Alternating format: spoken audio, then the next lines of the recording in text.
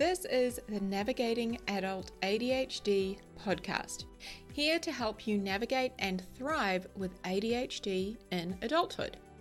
I'm your host, Zena, and I was diagnosed at age 36. As with many ADHDers, I have a rebellious and nonconformist style, and that means that there will likely be swearing in the coming episode. Please be mindful of any little people. Hello, my friends, and welcome back to the podcast. We are going to be talking today and also next week, so for our next 2 episodes, about dopamine. All things dopamine, and I am very excited to bring this to you, and there is just so much information that I think is so important to know and understand. So I have decided to split this into 2 episodes because otherwise it's going to be a bit of overkill or a lot to take in, I think, and I really want to encourage you to absorb. So we are going to start today by talking about what dopamine is and the role that it plays in our brains. I'm going to share with you some specific activities that impact our dopamine and talk about by how much they impact it, how much they can increase our dopamine levels. Speaking of dopamine levels, we're going to talk about a baseline level and understanding what that means for each of us and how that relates to those of us with ADHD, why it's really important to understand it. And also we're going to talk about how specific dopamine producing activities take us below that baseline and can sometimes keep us below that baseline for a long period of time. I'm also going to talk about the importance of how you think about specific activities and perceive certain activities and how that directly affects the amount of dopamine you do or do not experience. This is some fascinating shit, my friends. That's what we've got on the agenda for this week. And the following week, we're going to be talking a little bit more about female hormones. And although there's not a lot of research out there, I want to talk about what I have discovered and the research that is available as it relates to hormone changes, perimenopause, and dopamine.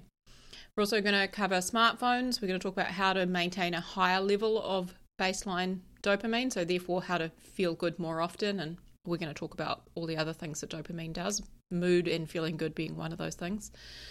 And also I'm going to share with you one incredible way that we can actually sustain a good feeling and overall well-being, more energy, more focus, one specific dopamine producing activity that actually doesn't have a negative impact as much, and we can actually sustain it for a long period of time. But don't worry if this sort of stuff isn't making sense just yet, because I'm going to explain it all. But trust me, you're going to want to hear this. And then I'm also going to talk about intrinsic motivation and how to add dopamine to doing hard things, okay, without it having a negative impact overall. So that's what we're going to be covering, and that's why I've decided to do it in 2 episodes, all right? Because we've got a lot of good shit to talk about, my friends. So let's start out with dopamine. Dopamine is a neurotransmitter in our brain. Now, what that means is it's basically responsible for overseeing a bunch of things. So you can think of it as like a conductor in an orchestra. So if you've got the orchestra, all the musicians in front of you with their various different instruments, the conductor is the person leading them and, telling them what note to play and how high to play it, all of that, kind of instructing them where to go and what to do. That is essentially, in a very simplified version, what dopamine does for us in our brain. Dopamine is responsible for motivation. It is responsible for drive, for pleasure, and for desire. Okay, so it's also very important to understand that it plays a role in regulating our mood and our emotional responses. Now, for any of my fellow ADHDers out there, you're going to hear me talking about a lot of the things that we have covered off in the executive functions episode, right? Dopamine is the leader, the boss, should we say, of many of our executive functions. So cognitive functions such as attention, learning, memory, problem solving. It also helps with information processing, decision making, and it is definitely impacts our ability to understand time. Okay, so if we have any issues with time management, and anticipating how long tasks are going to take, this is also very directly related to our dopamine and how our dopamine is circulating throughout our system and how much we have. Okay, so just to recap that again, dopamine is responsible for motivation, drive, pleasure, desire, right? All those reward, drive kind of systems in the brain, as well as basically all of our executive functions. So it is a messenger that helps transmit signals around the brain. And as I said, it plays a crucial role in various functions. So when you understand dopamine and what it does, you can begin to better manage it and use the various dopamine increasing activities to your advantage. Okay, and what I'm saying is you can, when you understand dopamine and how it works and the impact and consequences of certain behaviors that we may use to increase our dopamine, when you understand that, you will understand how you can create more self-motivation, more drive, and also enjoy pleasure and desire and reward, as well as better support all of those executive functions that I just talked about. Okay, so things like, making decisions, memory, all of that. So for those of us with ADHD, I want to start there. For those of us with ADHD, we have abnormalities in the dopamine system that therefore contribute to the symptoms that we experience with ADHD. However, the exact nature of what those abnormalities are does vary amongst individuals with ADHD.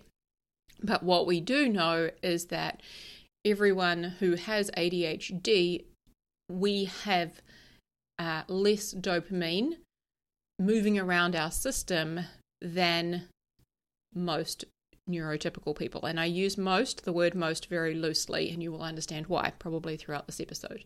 Okay, so to go back to that orchestra example, it would be like saying, and I'm speaking specifically to my ADHD community, it would be like saying the conductor is using toothpicks rather than a baton, right? So that long stick that a conductor has, he's got that long stick he waves around, right?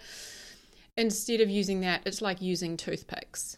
Okay, so that's kind of what's happening in the ADHD brain, is some of the musicians aren't getting the message, or they're not getting it in time, or they're not seeing it at all, and it's overall impacting their performance, their ability to to play, to do what they need to do, and the outcome that they create.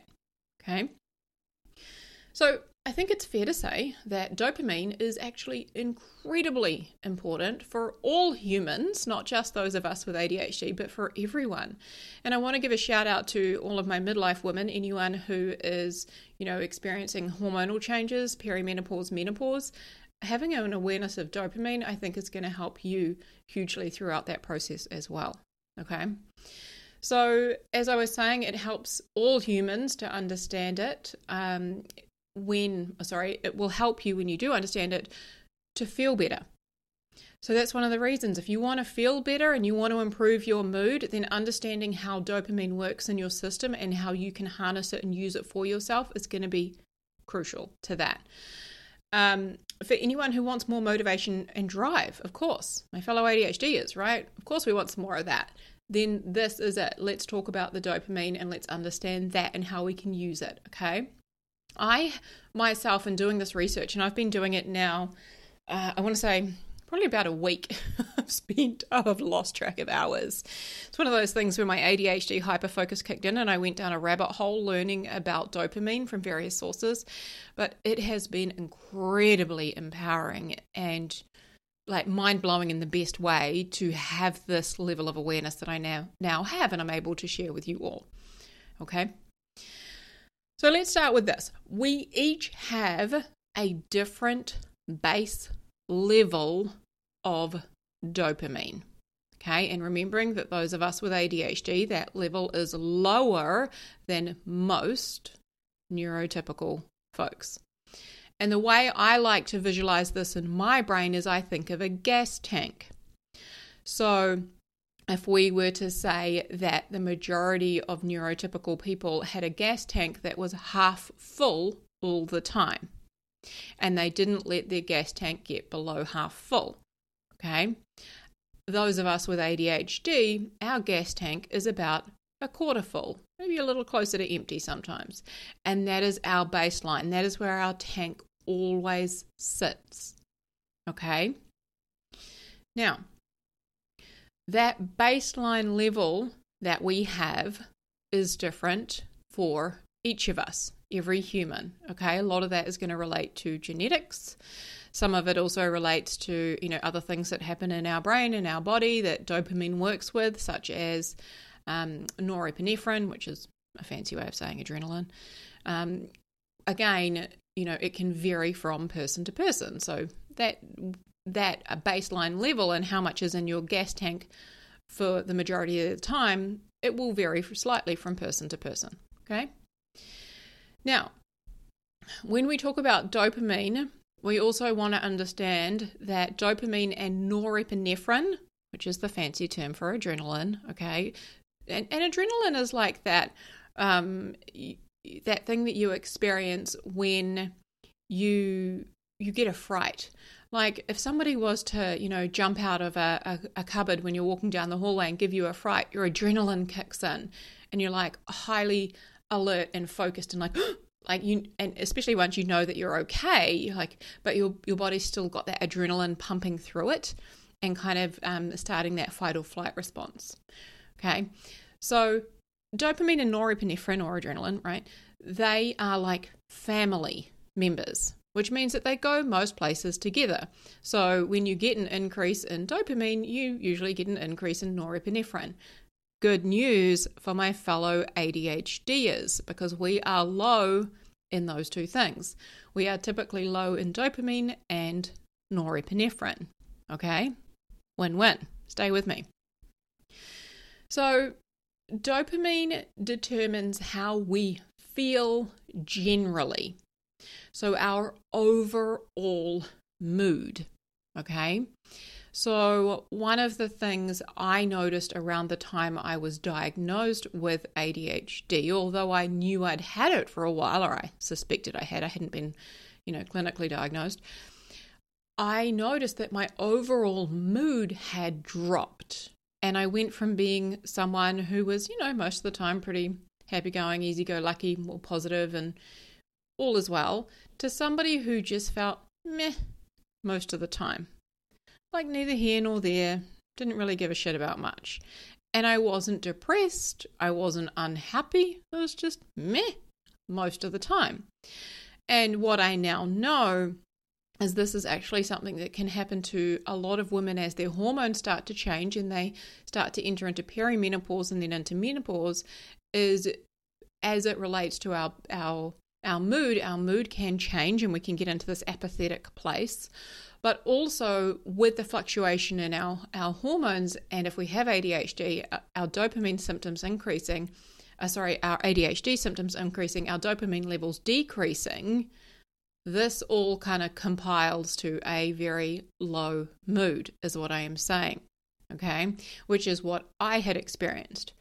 And now with, the awareness I have of hormones, which is another podcast coming soon, with the awareness I have of dopamine, etc., we can actually do certain things to help increase our overall mood, which I will talk a little bit more about in our part 2 episode, okay? So dopamine is also what you experience when you enjoy something. So if you have an experience, maybe you go skydiving and you really enjoy it, like this is dopamine that you experience when you enjoy it, or when you have, a delicious meal, something that's pleasurable and you enjoy, you're experiencing dopamine. It's also what you have when you crave something.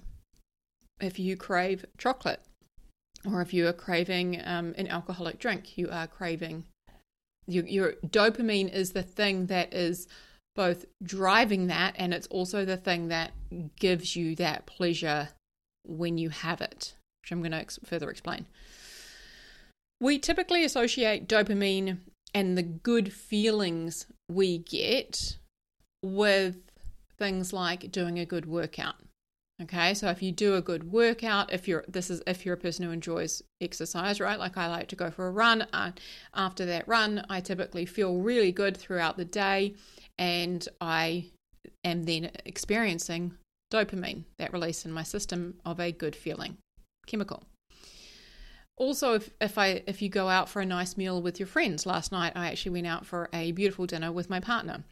And we had a window seat in a restaurant with a gorgeous view of the ocean, and we had a lovely meal together and a couple of drinks. And I experienced dopamine prior to that because I was looking forward to it, and that dopamine is released when you're looking forward to something in the anticipation of, as well as during the event. And then this is where it varies, is when it drops off afterwards. Okay. Now, here is something that is incredibly, incredibly important to know, okay? ADHDers, pay attention. What happens after you have a pleasurable dopamine experience is your dopamine drops below your baseline. So for most people, their tank is half full. My ADHDers, I want you to think that our tank is about a quarter full, all right? We're running quite low, right? When we have a dopamine release, like maybe we've, gone for a run or we've been for a meal out with our friends, after that, when our levels start to return, they don't return back to their normal baseline point. They drop below it.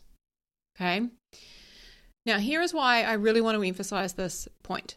Because when we chase dopamine, when we get too much of a good thing too often, it does have a negative impact on us. So too much of a good thing here really does become a not good thing. I thought of an example I could give you from my own life. So I am generally somebody who enjoys eating healthy, and I would say I'm kind of like the 80-20 sort of a person. However, last Christmas, I took indulging a little too far, and I started eating the Christmas food a few days before Christmas, and I started getting into it, and I was having a lot of alcohol. I was drinking bubbles every night with strawberries, and then there was desserts, and there was lots of croissants, and a lot of, way less kind of healthy food, and a lot of, high carb, high sugar kind of food that I would normally just have more in moderation. And this went on for a period of 2.5 kind of weeks, and it was just constant. And when I eventually went back to my more regular healthy eating habits, I experienced a big drop in my mood, and I was feeling really reluctant to do it, and all I was craving was all of those things that I wasn't now having. I felt really low, and I wasn't enjoying eating healthy. So what happened here is I was having more and more of these dopamine producing things, but I needed more and more of them to get the same kind of a hit. So I went from having 1 glass of bubbles to having 2 glasses of bubbles up to 3 glasses of bubbles every night, because I needed more and more and more to get that similar kind of a hit. But what I didn't realize is gradually over time, when that dopamine was wearing off, is it was plunging below my baseline. And it would stay down for longer, and it would go further back, further back, further back. So my baseline level of dopamine was slowly decreasing, and I was spending more time in that area than in the more pleasurable area. Okay? Dopamine has everything to do with how you feel overall. Okay? That overall mood that you experience. It has everything to do with motivation and your ability to push through and use effort to accomplish things. So you may have met someone who has no drive, no ambition, someone who you might perceive as lazy. And that person will have a very low base level of dopamine. Many of my ADHDers will relate to this, having, perhaps being referred to at some time in your life as being lazy or, lacking in drive and ambition. My school report was one of the ones that said would do well if she applied herself. And that kind of leads to the idea that, she's lazy, she's not applying herself. When in actual fact, I didn't know at that stage that I had ADHD. I had a lower baseline level of dopamine than most people in my class. Therefore, that explains that. Now, the opposite of that is also true. So for the people that you have met who seem highly energetic and very excitable, they typically have a slightly higher baseline level of dopamine than most other humans.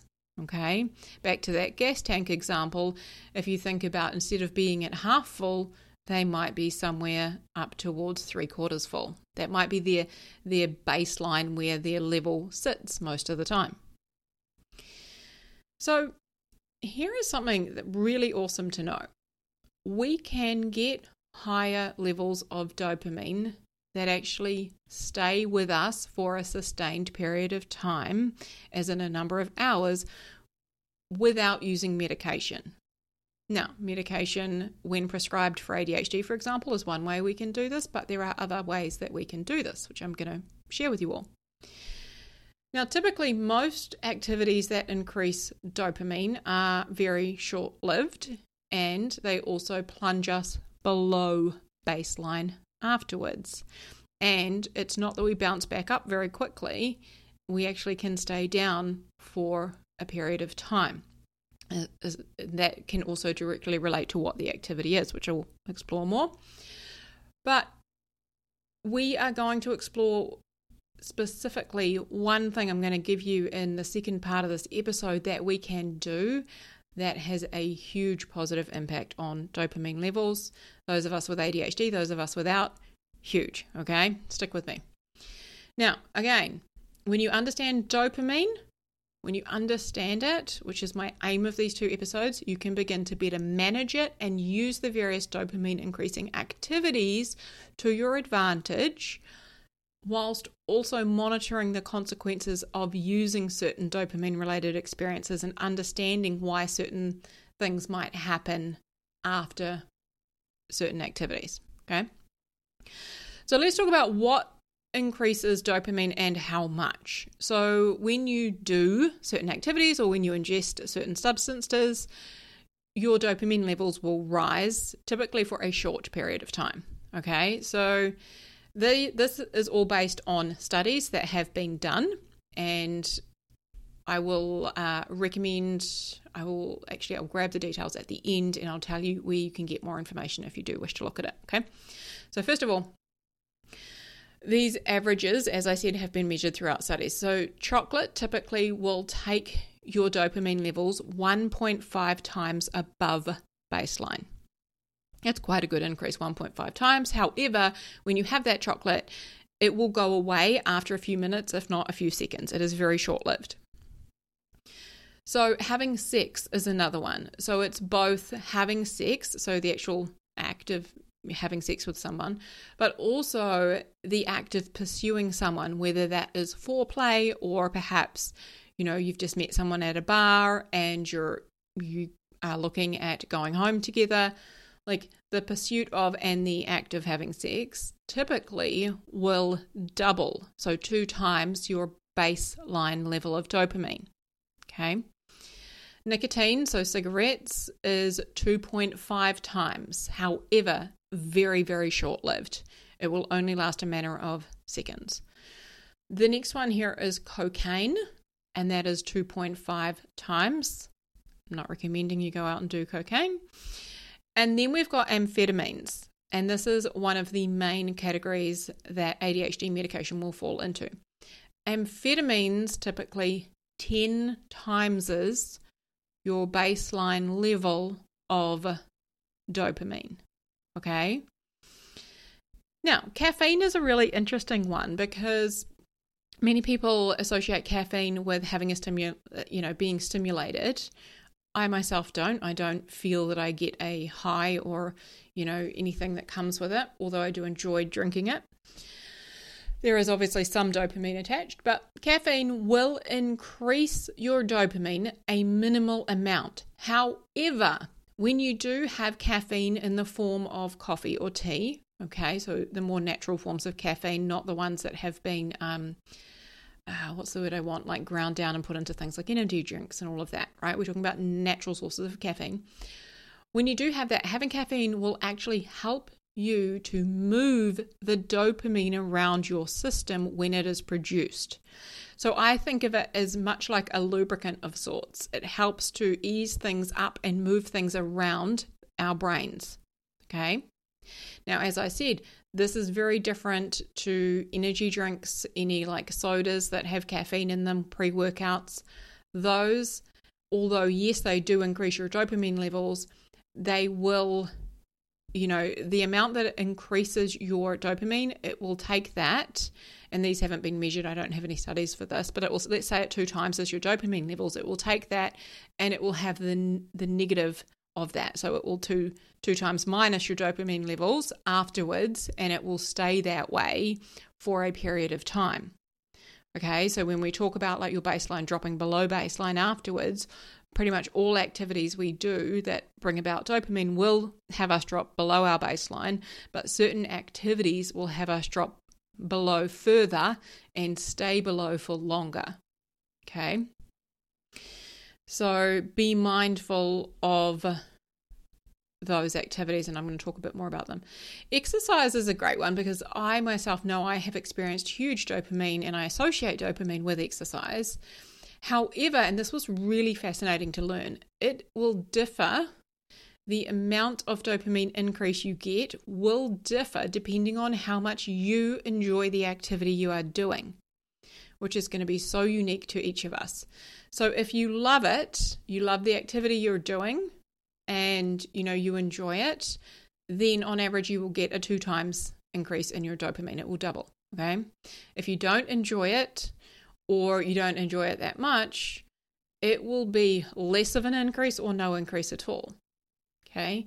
Now, as with most activities that increase dopamine that we engage in, and I'm not talking about what we ingest, I'm talking about like actual activities that we do, right? What we think about those activities will have a huge impact on the amount of dopamine that we get from them.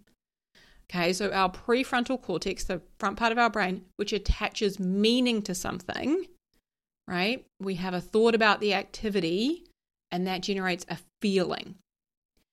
So the meaning that we attach to something, how we think about it, is going to impact our dopamine levels.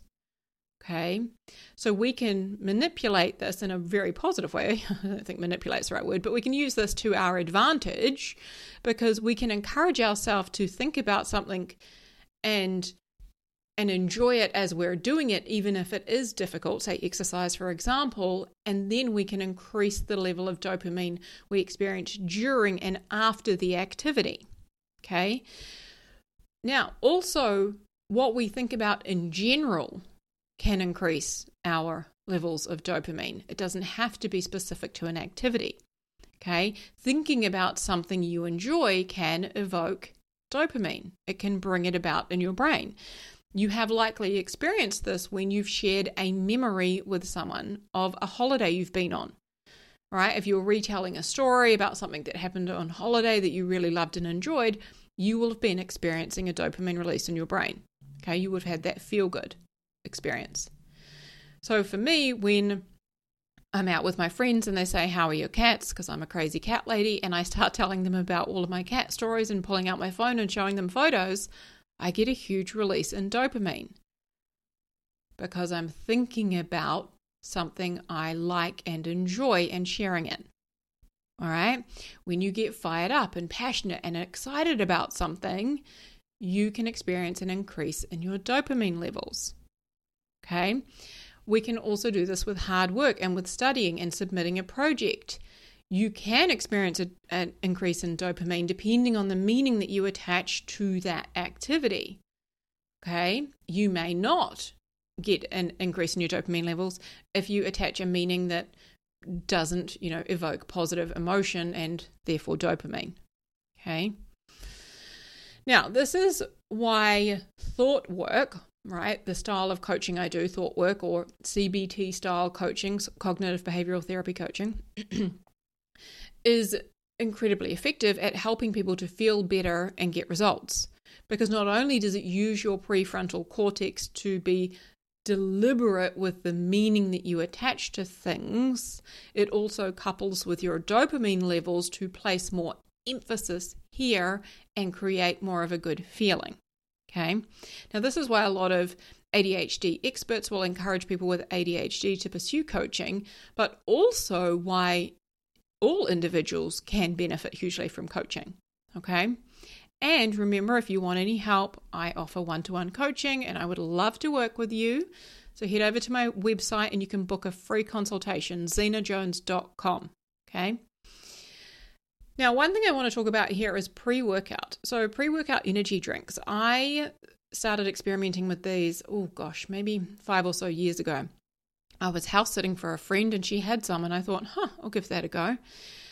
And what I noticed is, the first time I had it, I had a huge stimulation prior to the activity, prior to going to the gym.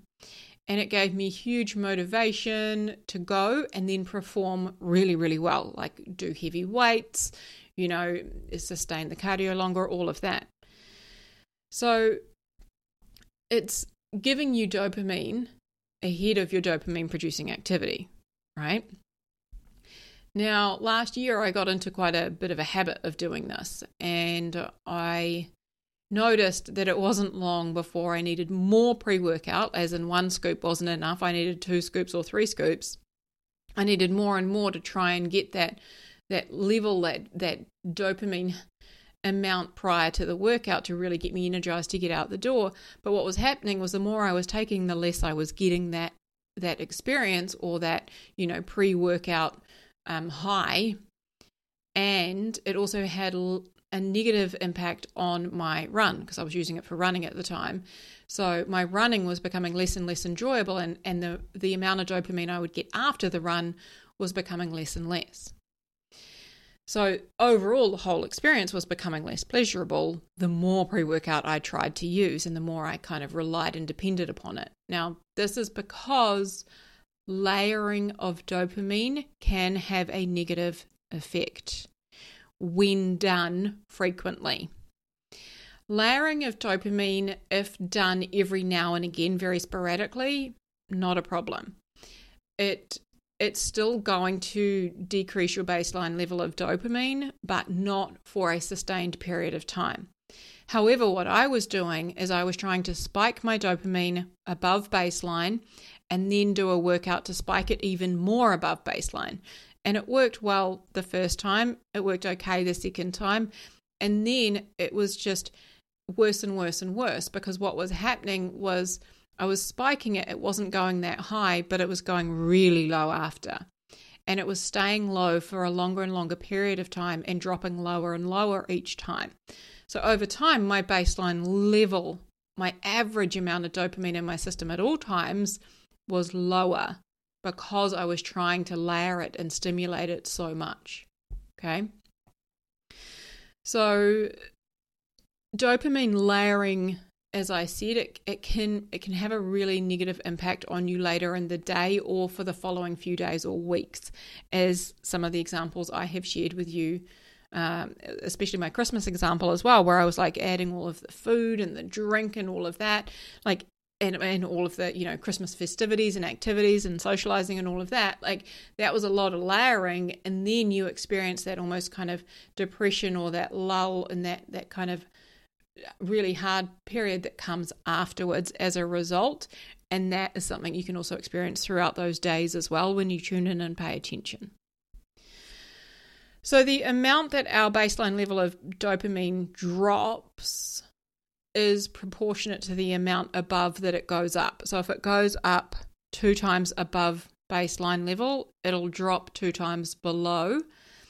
However, the more you keep stacking dopamine and trying to increase dopamine in unnatural ways, shall I say, the longer it will stay down there. Okay. I also thought of this as like a vulnerability hangover of sorts, in that I know when I have gone and, spoke at events that have been, incredibly pleasurable, like whether you're like me and you get a bit nervous and afraid ahead of time, you then get that high afterwards where there is a lot of dopamine and adrenaline and all these different things coursing through your systems, and it's wonderful, and you're on cloud 9 and it feels amazing. And then often what you'll experience in the following couple of days is you're like low and you really wish you could do it again, and like you can kind of have that up and then that down.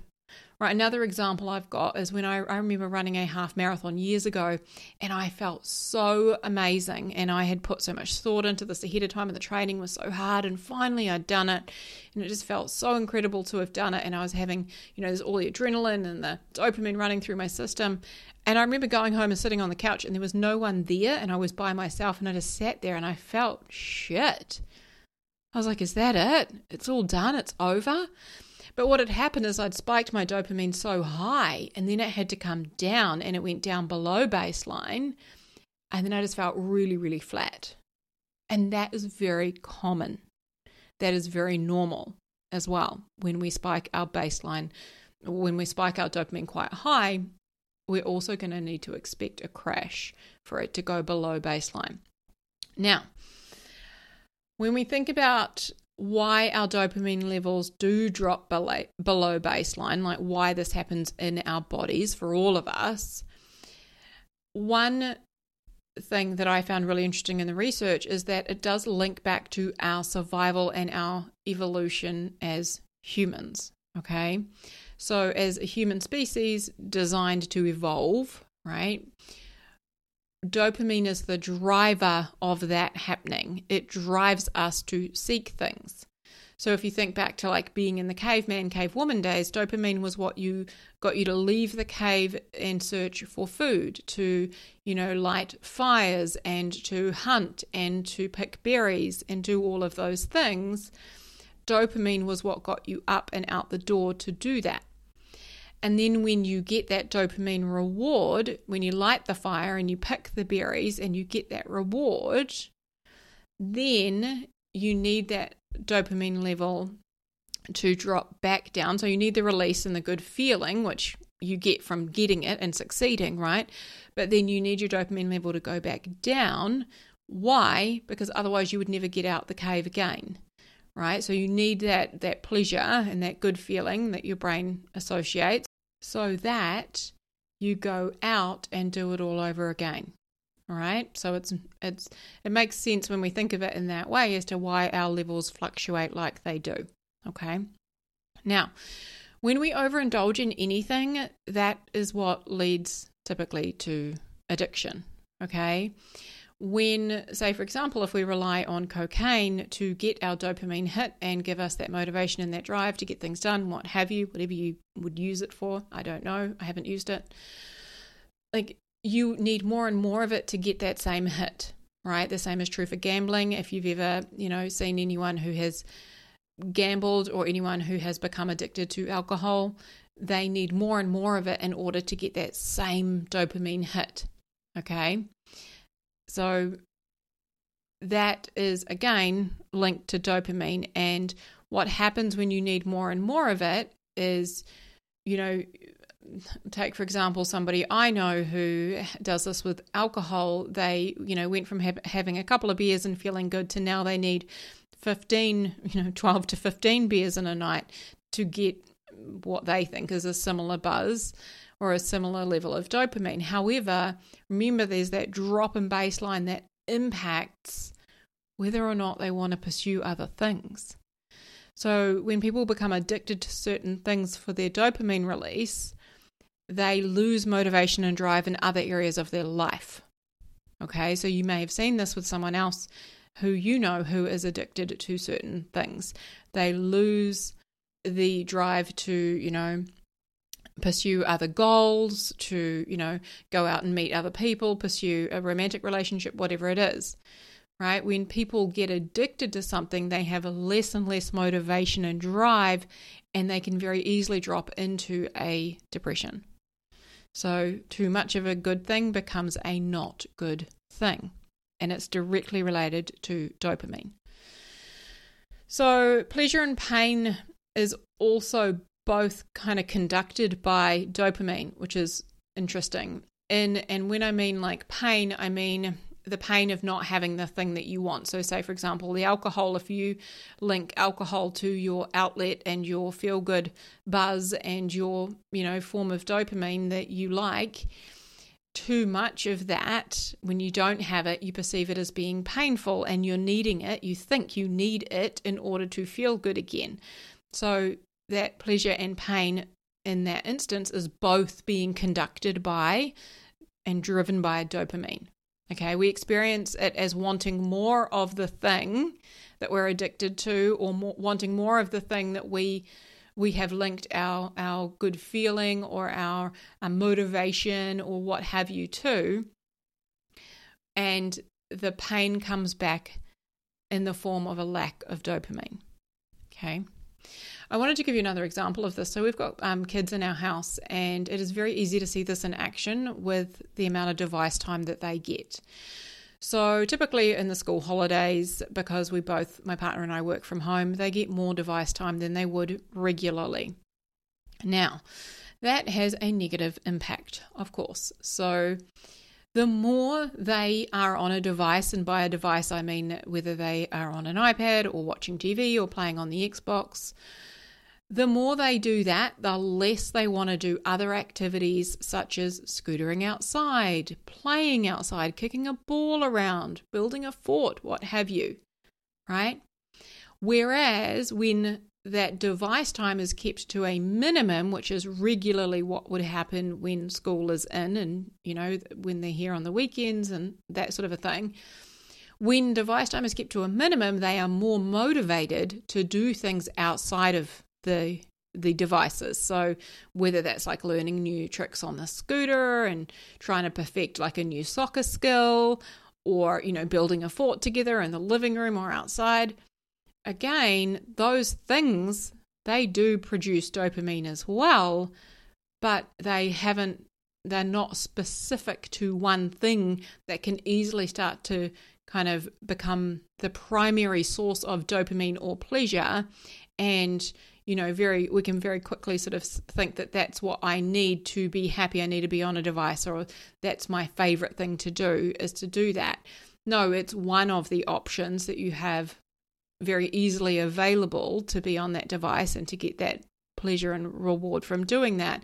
However, these other things that you do also do produce dopamine and joy and all of those good things, right? We see this with people who become addicted to anything, is the more they do it, like if they're hooked on a video game and they're playing it a couple of hours, and that couple of hours turns into 8 hours a day and it turns into all night, it's very quick that they lose motivation and drive to do anything else in their life and can become quite low mood, right? So again, we see this with the kids in our house. We're quite mindful of it now.